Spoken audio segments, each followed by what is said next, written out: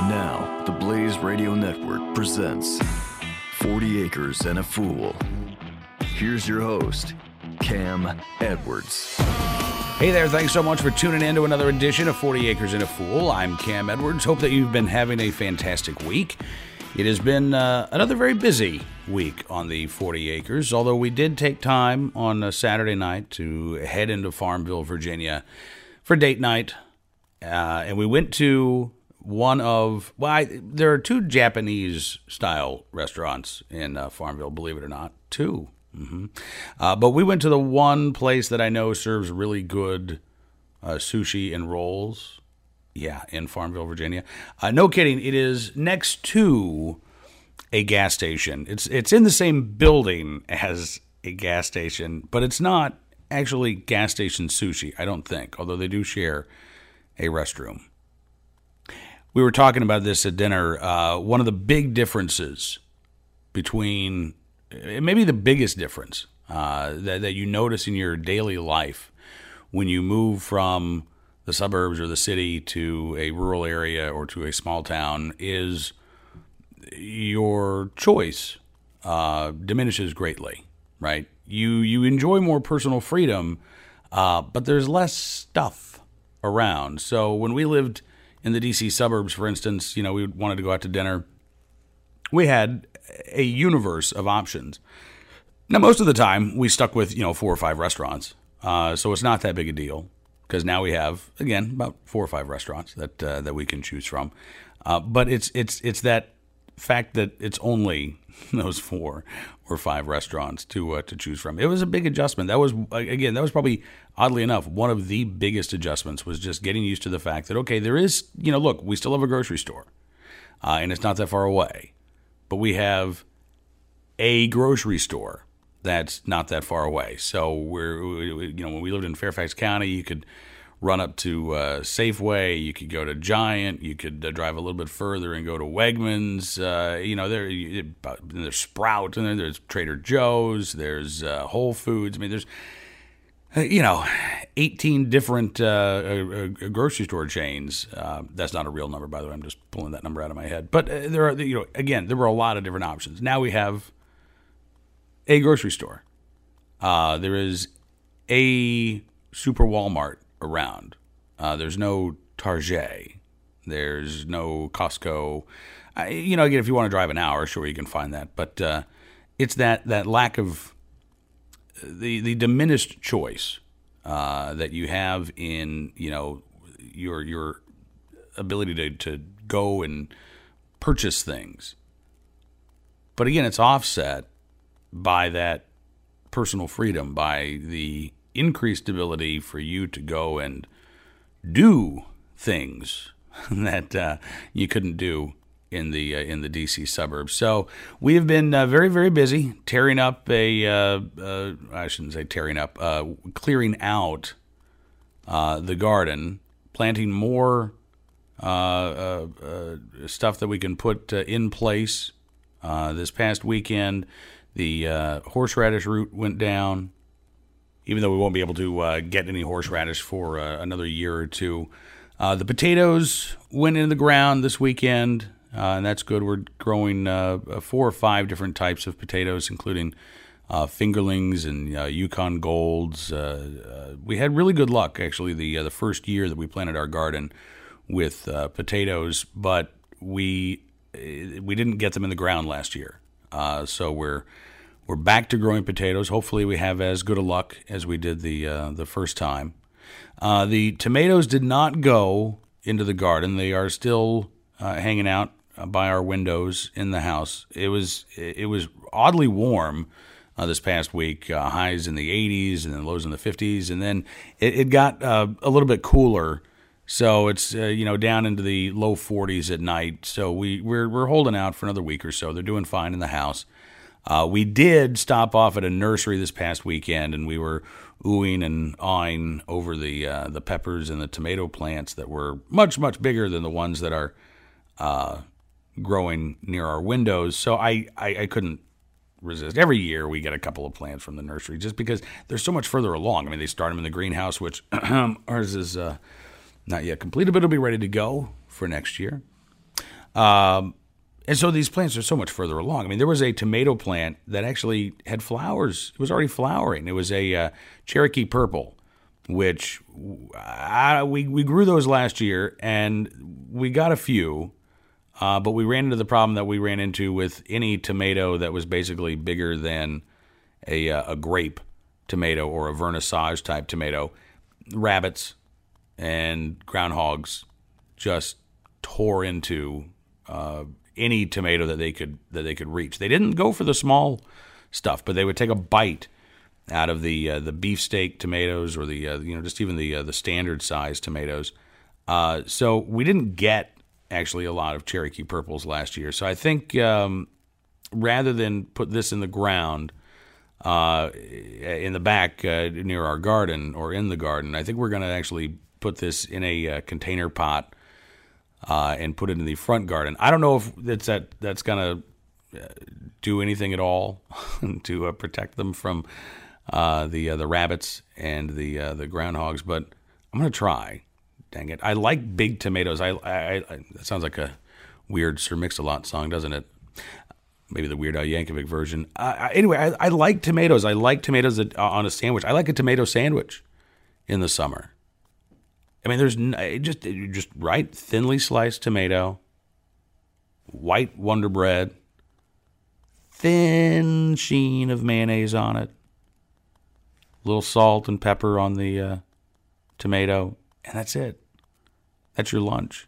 I love those, and you just can't do that with the little grape tomatoes. So I am bound and determined this year that of all of the tomatoes that we are growing, all of the different varieties, that there will be enough big tomatoes for me to slice for my lunch every day. That's my goal. So we're starting with the nursery bought Cherokee Purple, and then I think this weekend the plan is to put all of the tomatoes and the peppers that are in the house out into the garden. We, as I said, we were busy this weekend clearing more garden beds, getting the Florida fences set up for our tomatoes. Florida fences are really interesting. You know, tomatoes, they need something, right? They either need a tomato cage, they need some sort of fencing system, unless you're getting the bush tomatoes. But what we started using last year was it's called a Florida fence. And it's basically you just stake down two fence posts, one, on each end, however long you want to go. Our garden beds are 4x8, so about every 8 feet we've got these fence posts that we've put in the ground, and then you just run twine between the two fence posts, and you coach the tomato plants to grow up between that twine, and as they grow, you add more twine between the fence posts, and that becomes your Florida fence. So it's very easy to get the tomatoes, much easier than trying to pick tomatoes through a tomato cage. Again, the problem is that they are more open and exposed than plants in a tomato cage. But we had a lot of luck, particularly with the smaller tomatoes that we grew, the Vernissage, the Sun Golds, and the various grape tomatoes. So we'll be doing the Florida fences again, and we were getting the garden set up for the Florida fences this past weekend. So again, it's just a lot of prep work these days. The baby goats are fantastic, although there are fewer baby goats than there were the last time we spoke. Everybody's fine. They're off on their new adventures in their new homes and being cuddled and adored. I mean, these are now baby pet goats, and they're being bottle fed and loving life in their new homes. But we have 3 left. One of them is spoken for. She's going to go probably in another 3 weeks or so. And so we have a buckling and a doeling. We're keeping the doeling. That's Miss Freckles, Mr. Freckles' daughter. And then the buckling, I don't know what we're going to do with. Either keep him, I suppose, although there's no real reason to, or possibly, I suppose, if somebody would like a buckling, let me know. And if you're in the Central Virginia area, we'll see if we can work it out, because we really don't need another buck. We already have Frankie. Francisco, actually, is our male goat's name. So we don't really need any more male goats. The milking has begun, and we are getting a little bit more than a gallon of milk from 2 of the 3 moms. Now, the third mom was having none of it. We kind of, this third mom, we call her Feisty, and she is. And we kind of made a mistake when Feisty and her sister Fickle were born. We did not bottle feed them. We let them stay with their moms way too long. So they're kind of like cats, I guess. They have no real need for human contact. Occasionally they'll deign to come over and say hi, but they're not big fans of humans. And so Feisty wanted nothing to do with milking at all. It was an awful experience for a couple of days, and so Feisty is not being milked, and she'll get to go back to being her little feisty self. But if anybody, by the way, wants a goat who really doesn't like humans, let me know, because we might have one of those available as well. All right, when we come back here on 40 Acres and a Fool, I want to talk about some of the news outside of the 40 acres. There's a YouGov poll out showing most Americans would not let their kids play outside in their neighborhood without an adult around, or walk to school, or ride public transportation. Basically, the free-range kid movement that you might have been hearing about, or that phrase, it really is a movement, because it sure doesn't seem like it is the norm like it used to be. Is this only going to lead to more precious snowflakes? We'll talk about it coming up right after this here on 40 Acres and a Fool. 40 Acres and a Fool with Cam Edwards on the Blaze Radio Network.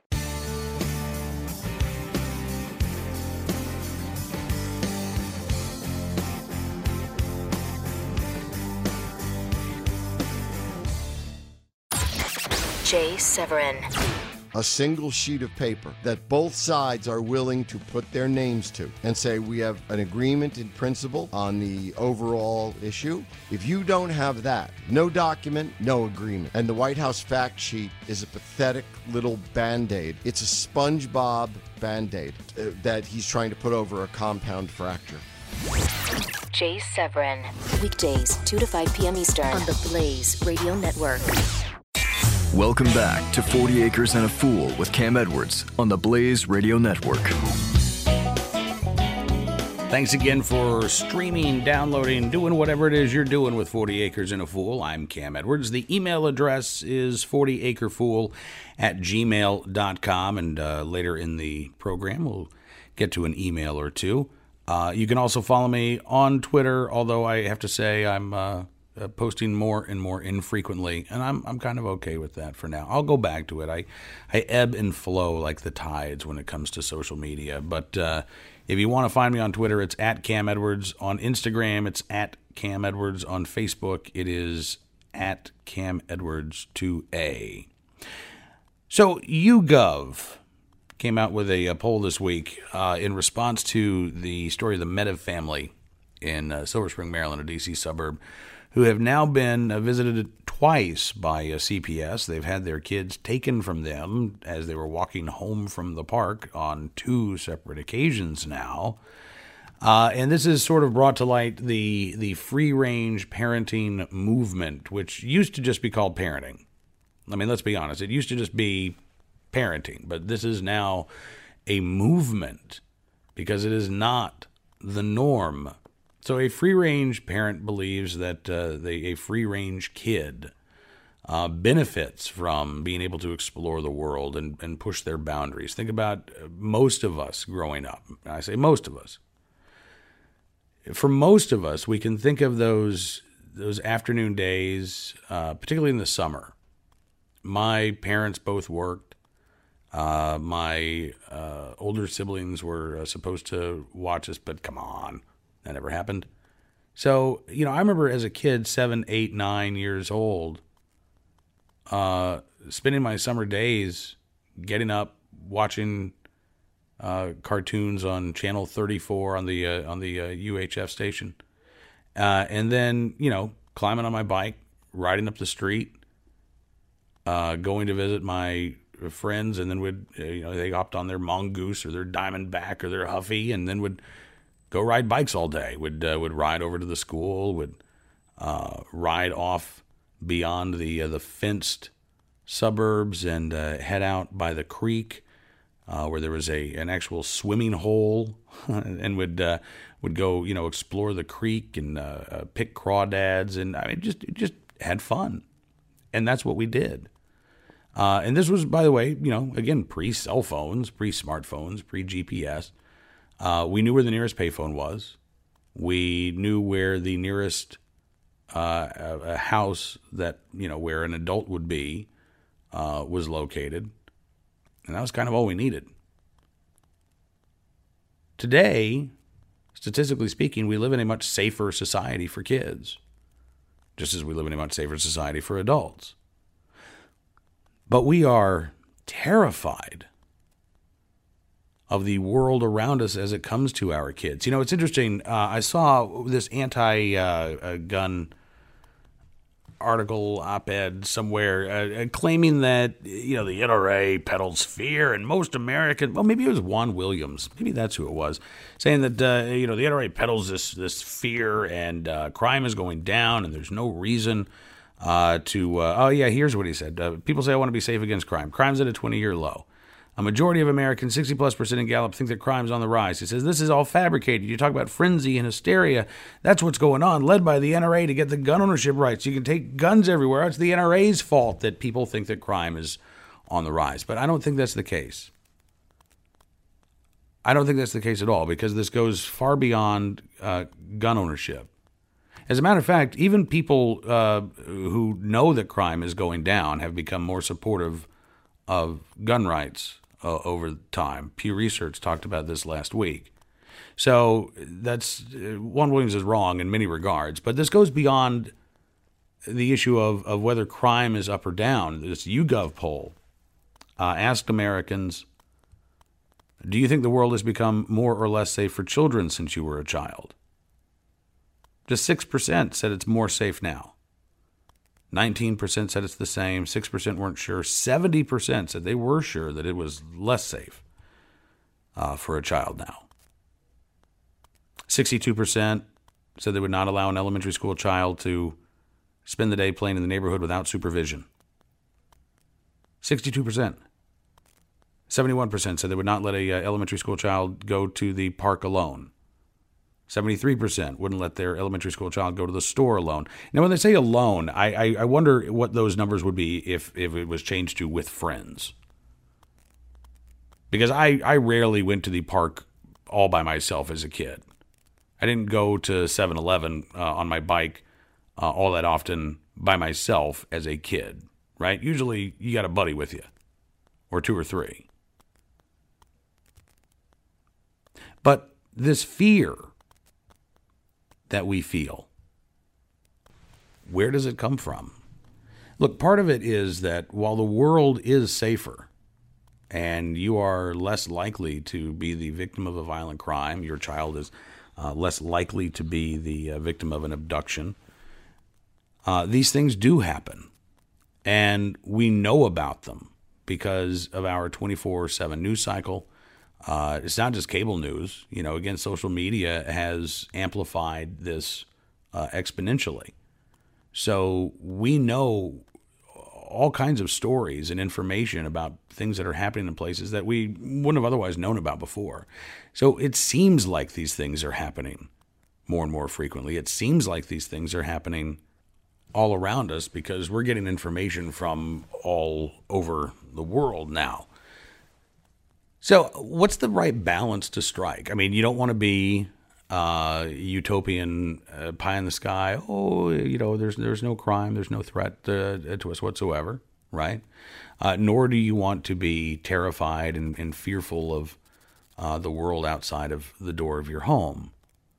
I think that balance is struck with, situational awareness and recognizing being able to face the world. This is where we get back to that idea of free-range kids anyway. Are you better off teaching your kids to face the world or to stay inside?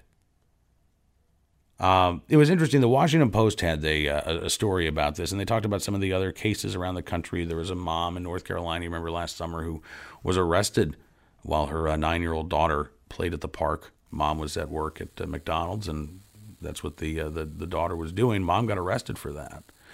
And the reporters for the Washington Post went to Southeast D.C., and they spoke to a single mom about her experience. And her kids did ride public transportation without adult supervision. They had to. They did walk to the park without a grown-up there. They had to. Mom was working. And Mom said, this is the norm in our neighborhood, but we look out for each other. The adults that are around, again, they know the kids in the neighborhood, and they know when something's amiss. They know when a kid's walking around when they shouldn't be walking around. They know when a sibling wanders off and their younger brother or sister aren't with them. They know that the younger brother or sister should be there. These adults are keeping an eye on all of the kids in the community. And there's actually a community. There are people talking. People know their neighbors.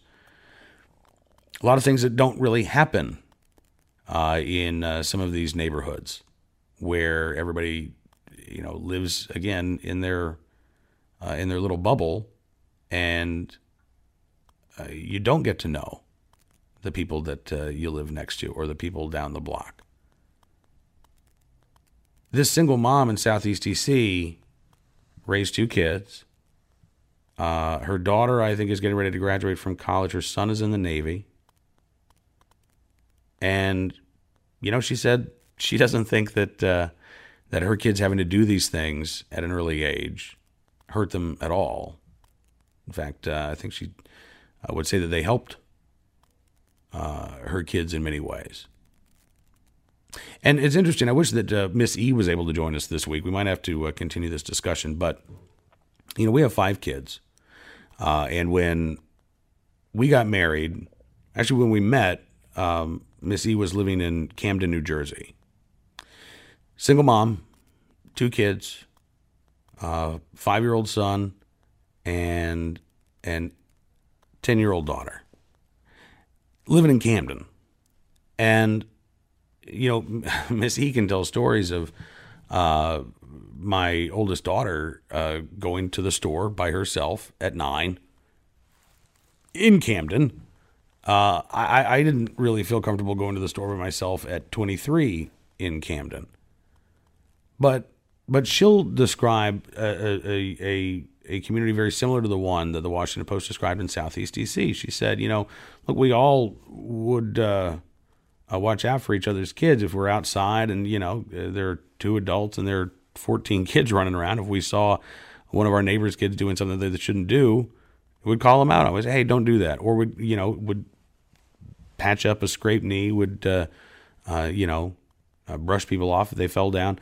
You looked out for people in your community. And I wonder if that's not what's actually happened here. I'm sure there's not just one cause for this incredible change in attitudes, but I do wonder if that's not a big part of it. That we've lost that sense of community. Instead, we've replaced it with this, in many cases, an online community where we can associate and hang out and talk to, kind of like this, people from all around the world with whom we agree on many, many things, as opposed to the real community that we live in which our friends and neighbors, particularly our neighbors, let's just say our neighbors, and the people in our neighborhood may not agree on all kinds of things. It's much easier to simply seek out people that you agree with 100% of the time. But it's also good to live in the real world and to actually get to know your neighbors and to have that sense of community and to find those connections where you can. In our old neighborhood, in the suburbs of D.C., where it was actually a really a good neighborhood in that regard. There were a lot of military families, as I mentioned, and so there was a pretty regular turnover. But there were also attempts to get to know each other on a regular basis, whether it was soup parties, little block parties, or 4th of July was always a big holiday. Halloween was great because people would they got known for their homes and the goodies that were offered, and you'd have parents who were towing wagons full of beer and cider for other parents as we all walked around the neighborhood. So there were attempts on a regular basis to get to know your neighbors, and it was nice. It actually it felt like that. I want to say like the way it used to be, but I really want to say it felt like the way it should be. And I think if you have that type of relationship, now look, even in our neighborhood, with people who knew each other and who socialized and got together, even in our neighborhood, Miss E would get a call every now and then when our youngest daughter, who at the time was 7, would ride her bike down the street. Not far from our house, not crossing any busy street, but just would ride her bike on the sidewalk. We'd get a call every now and then. I just saw your daughter. Is it okay that she's out there? And Missy would always say, yes, it's fine. I know exactly where she is, and she knows exactly where she is, and she knows to come home. But we would get those calls. Thankfully, we got those calls, not CPS. But that it's a real, genuine concern. I think that the more of that real neighborhood, the more of that real community that you can have, then the less likely you're gonna be to have these types of problems, and the less fear you're gonna have for your kids going out and playing and doing these things.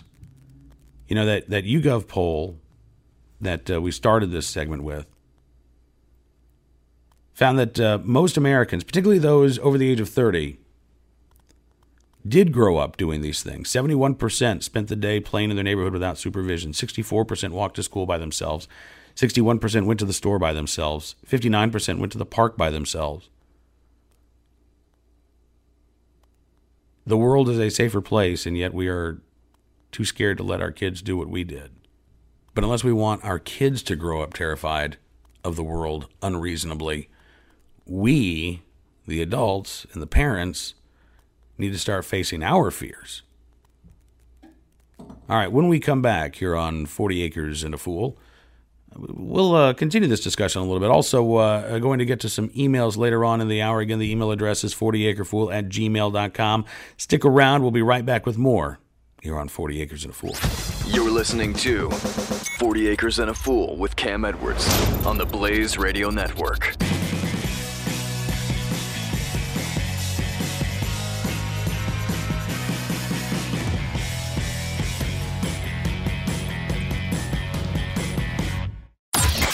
Chris Salcedo.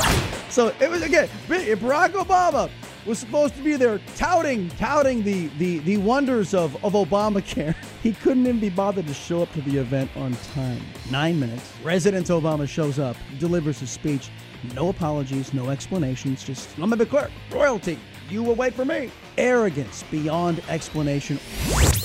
Chris Salcedo. Saturdays, noon to 3 p.m. Eastern on the Blaze Radio Network. 40 Acres and a Fool with Cam Edwards on the Blaze Radio Network. Coming to you from the heart of Virginia, it's 40 Acres and a Fool. I'm your host, Cam Edwards. So we were talking last segment about that YouGov poll and parenting, and really, again, it's not that we can't blame our kids for this. We have to blame the parents. It's the parents' unreasonable fear that is being passed on to our kids, and again, it's an unreasonable fear. The world is becoming a safer place. Doesn't mean that there aren't threats out there, but it also means that you can face those threats. You can prepare your kids. You can prepare yourself as adults to face these threats and to live in the world as it is. What do we lose when our kids don't explore the world? What do we lose when they just hang out and instead of running around the neighborhood, they're running around a map of a Call of Duty, or instead of exploring the creek, a block and a half away, they're climbing a mountain on Skyrim. Instead of going down to the field to throw a football around, they're playing Madden with their friends.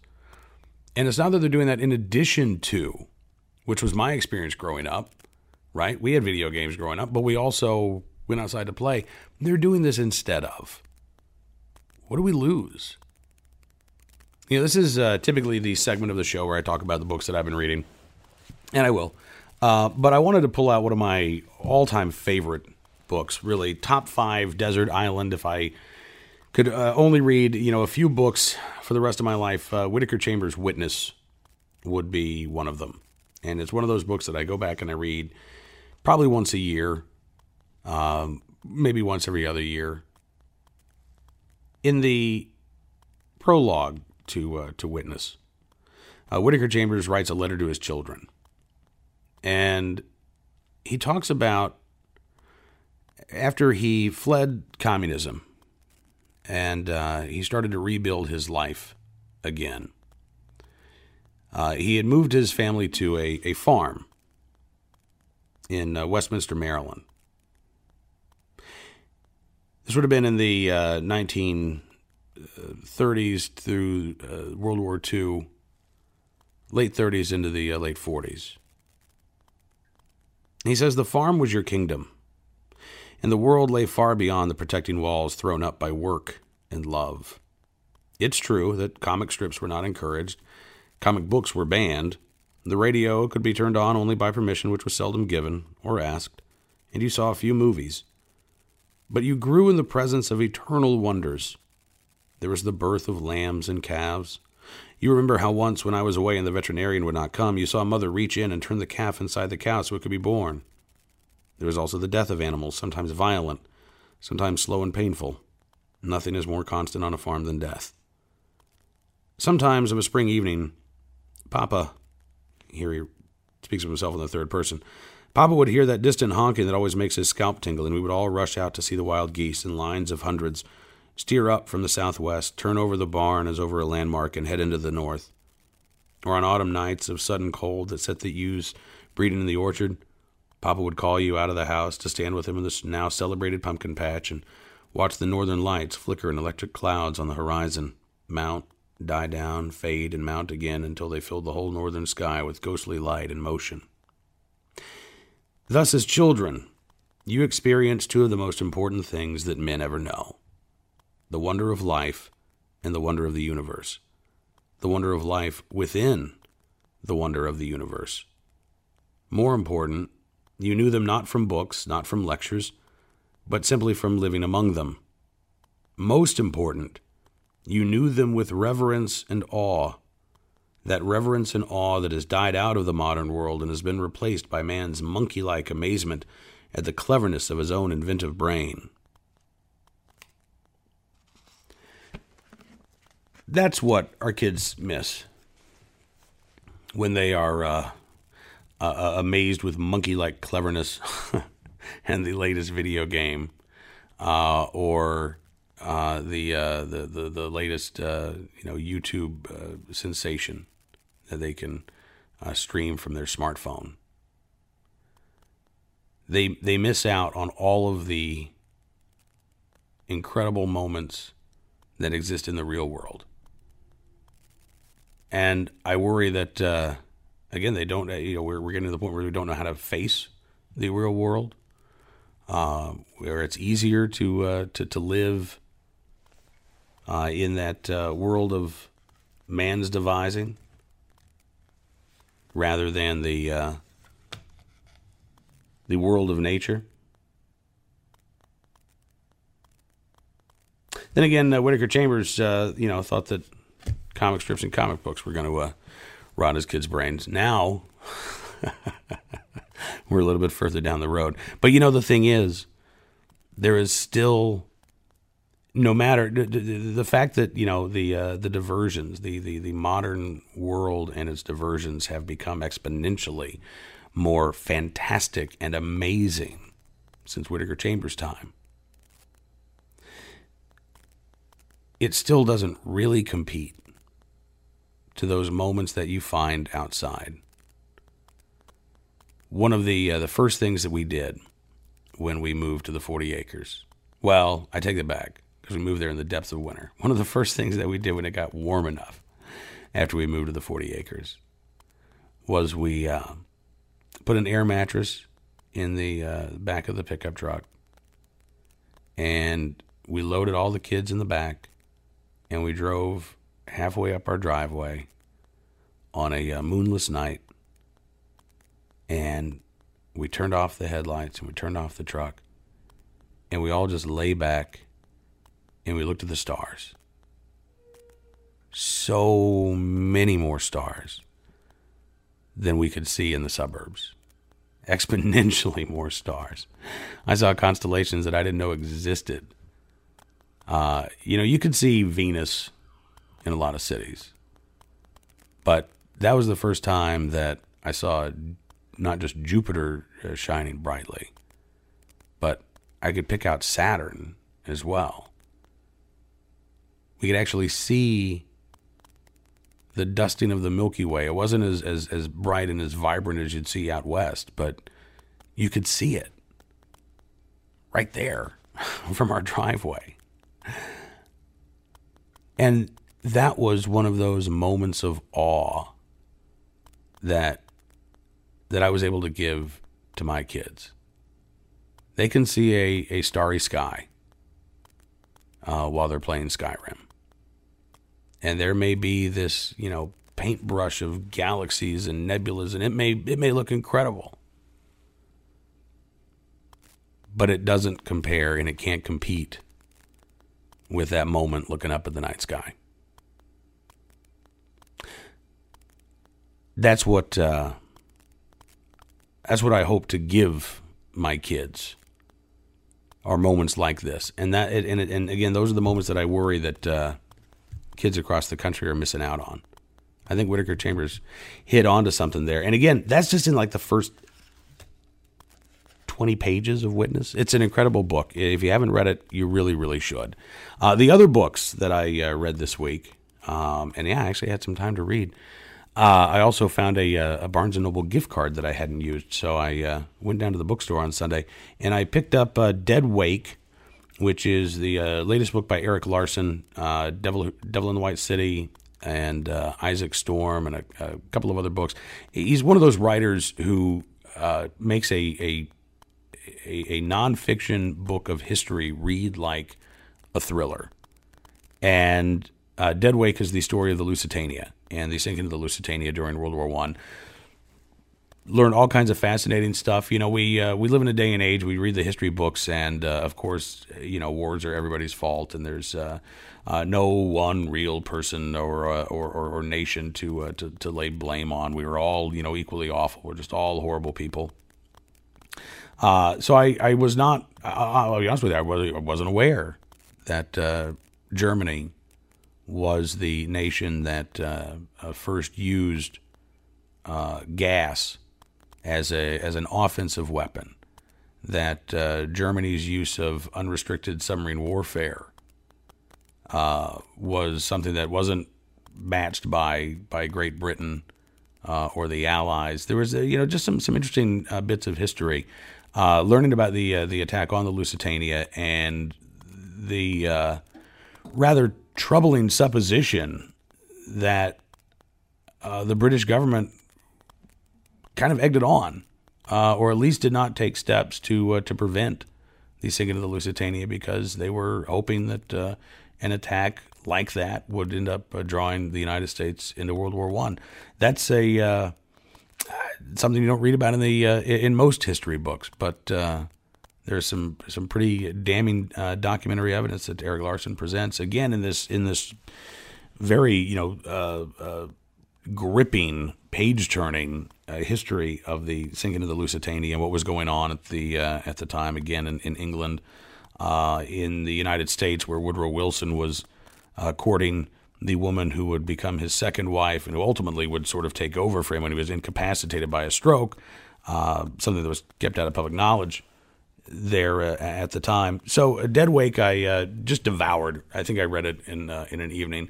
I also picked up a book new in paperback called American Spring, which is about the time period in history, let's say January to June of 1775, focused primarily in Massachusetts, but the author uses a lot of firsthand accounts, diaries, letters. So you explore what's going on with Parliament in England at the time, the Continental Congress in Philadelphia.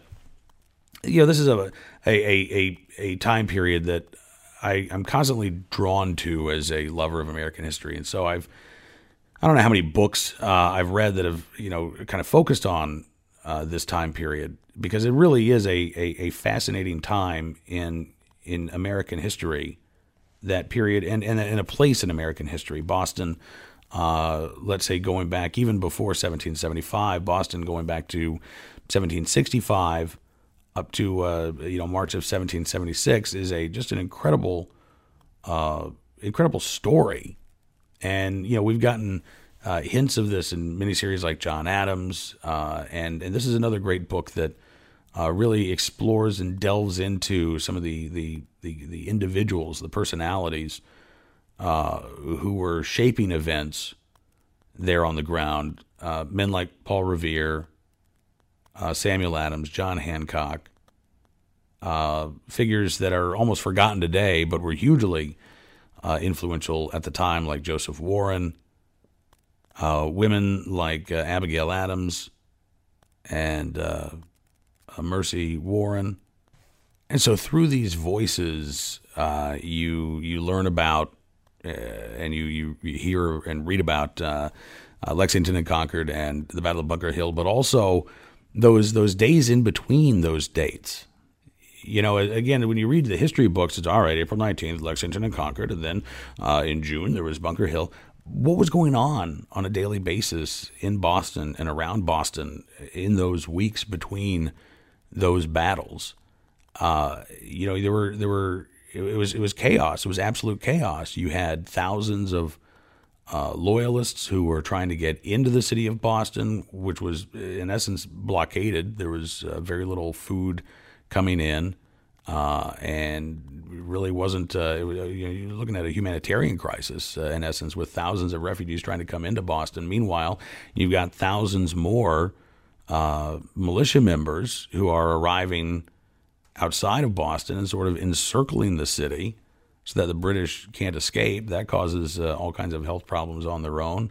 This was an incredible upheaval that was epicentered in Massachusetts, but the aftershocks were stretching not just across the colonies, but really across the ocean and in England as well. And so, again, it's just this incredibly interesting time period, going back from, in this particular book, to January of 1775. And so you hear about, for instance, the commemoration of the Boston Massacre, which was held every year.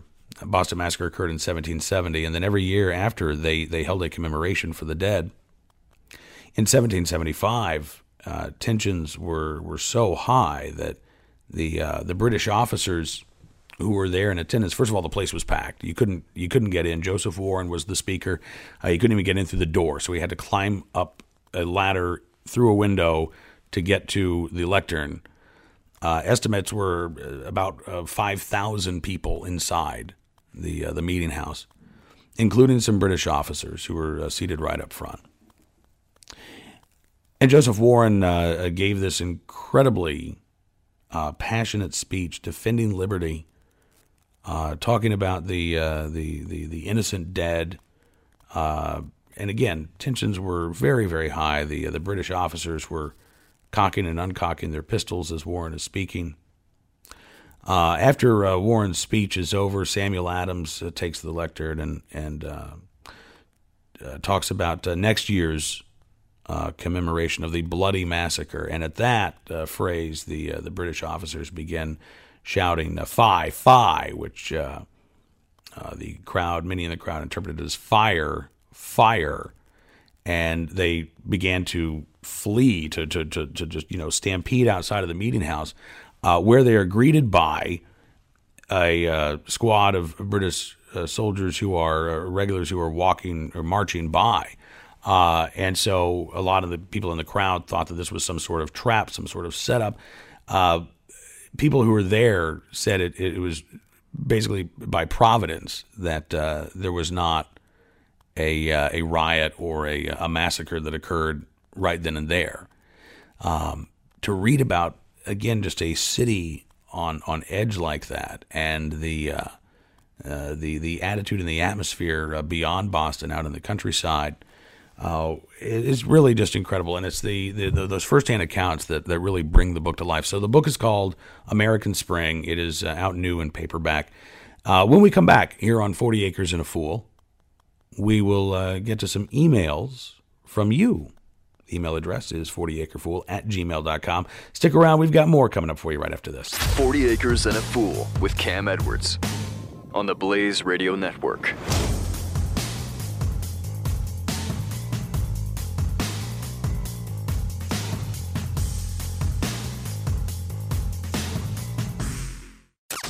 Don't miss Pat and Stu.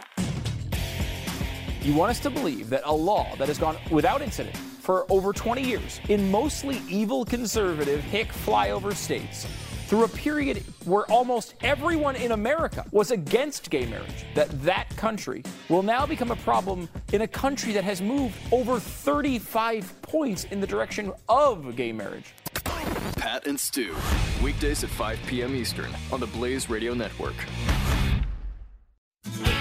40 Acres and a Fool with Cam Edwards returns now on the Blaze Radio Network. Time for my favorite part of 40 Acres and a Fool, where we check in with the emails here. Robin, who is in the Shenandoah Valley writing in, says, finally caught up with the podcasts. He says, I know that there are many different styles of gardening, and I've seen some gardens that are fantastic. I really like the square foot gardening method. How do you possibly process all the food you get from your garden?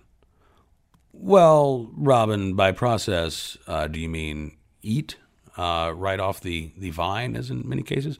What's interesting is, when you start making tomato sauce, and you start, first of all, it takes a lot of tomatoes to make tomato sauce. So that's where a lot of our food goes, is into canning. And we also, what we don't use ourselves, will feed to the hogs. So, for instance, we planted way too much squash last year. We thought, oh yeah, we like squash. We like spaghetti squash. Oh, spaghetti squash is great. So we planted so much spaghetti squash that by July we couldn't eat anymore. I would look at spaghetti squash and I would lose my appetite. So the hogs got a lot of squash. They got a lot of Hubbard squash. As a matter of fact, we decided this year we're just going to start growing pumpkins and squash specifically for our hogs. The other, let's see, I guess, again, the tomatoes, they all got eaten. We'd give some away to friends. We would can some. Again, we made a lot of sauce, ketchups, things like that.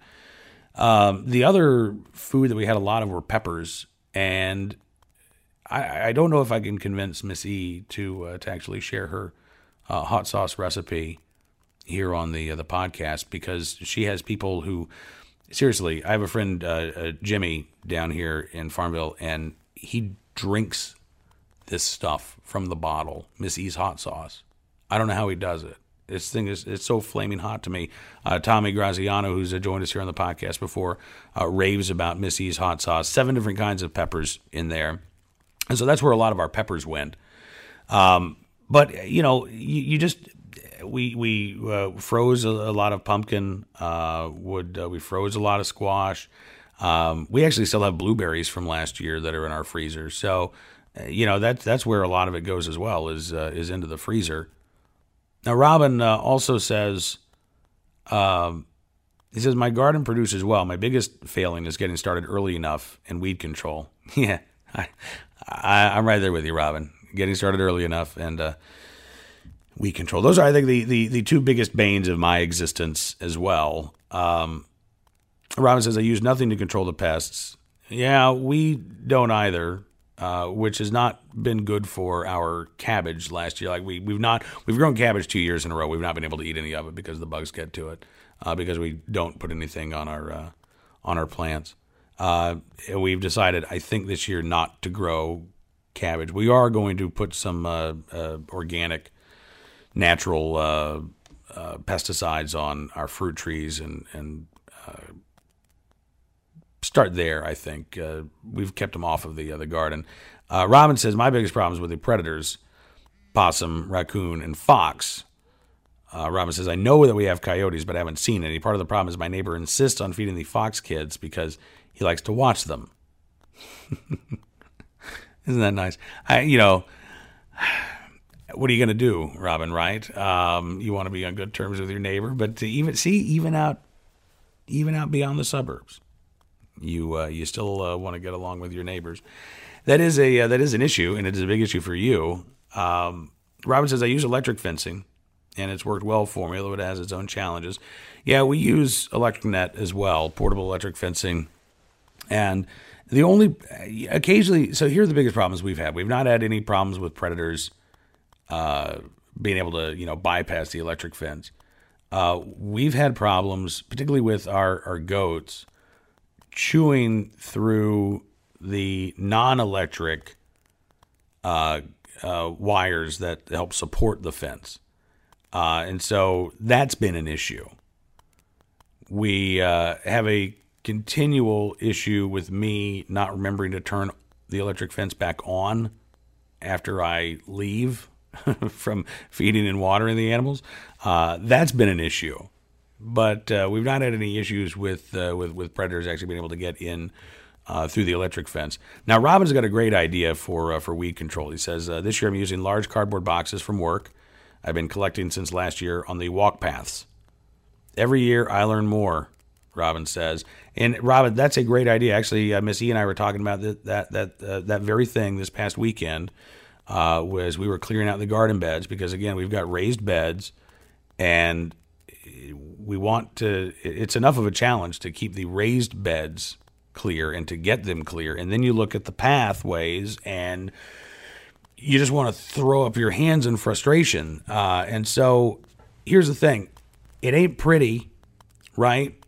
Better Homes and Gardens is not going to come out and photograph your garden with cardboard boxes laid out flat along your walkways. But that's okay. I mean, my way of thinking is Better Homes and Gardens isn't coming out anyway. So regardless of whether or not the cardboard boxes are down, it's not about looking pretty. It's about functionality, right? And it's about ultimately killing off those weeds. And so we've not been saving up for a year, but we do have some cardboard boxes. You could also use, landscaping cloth. You could lay down, cut open trash bags and lay those down as well. Just got to stake them down. Basically, you just want to remove that access to sunlight, right, to kill the weeds.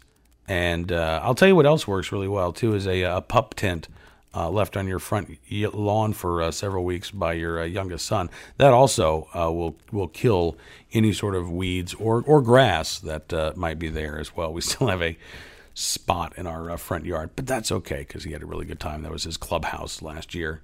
See, once again, we get back to the free-range parenting thing. Let my kid camp out, and you know what? He had a good time. He was afraid at first, but he conquered his fear, and now he loves the outdoors. All right, that is unfortunately about all the time that we have for you on this edition of 40 Acres and a Fool. Thank you again for downloading, streaming, listening to the program. Don't forget, each and every weekday at 2 p.m. Eastern, live on NRAnews.com, we have NRA News Cam and Company, 3 hours a day of the latest Second Amendment news and information, plus other freedom-related issues. We do talk about things like free-range kids, free speech on college campuses, and more on the NRA News Cam and Company program. You can also find us on Sportsman Channel, 5 p.m. Eastern weekdays. We are midnight Eastern, 9 Pacific on Sirius XM Patriot 125. And we are also on demand at iHeartRadio. You can get NRA News Cam and Company on iTunes as well, or you can subscribe through our RSS feed. And thank you for listening and for watching to NRA News Cam and Company. Hope you have a fantastic week. Get out there in the garden, be safe, have fun, live a little, learn a lot. And we'll talk to you soon here on another edition of 40 Acres and a Fool. 40 Acres and a Fool with Cam Edwards on the Blaze Radio Network.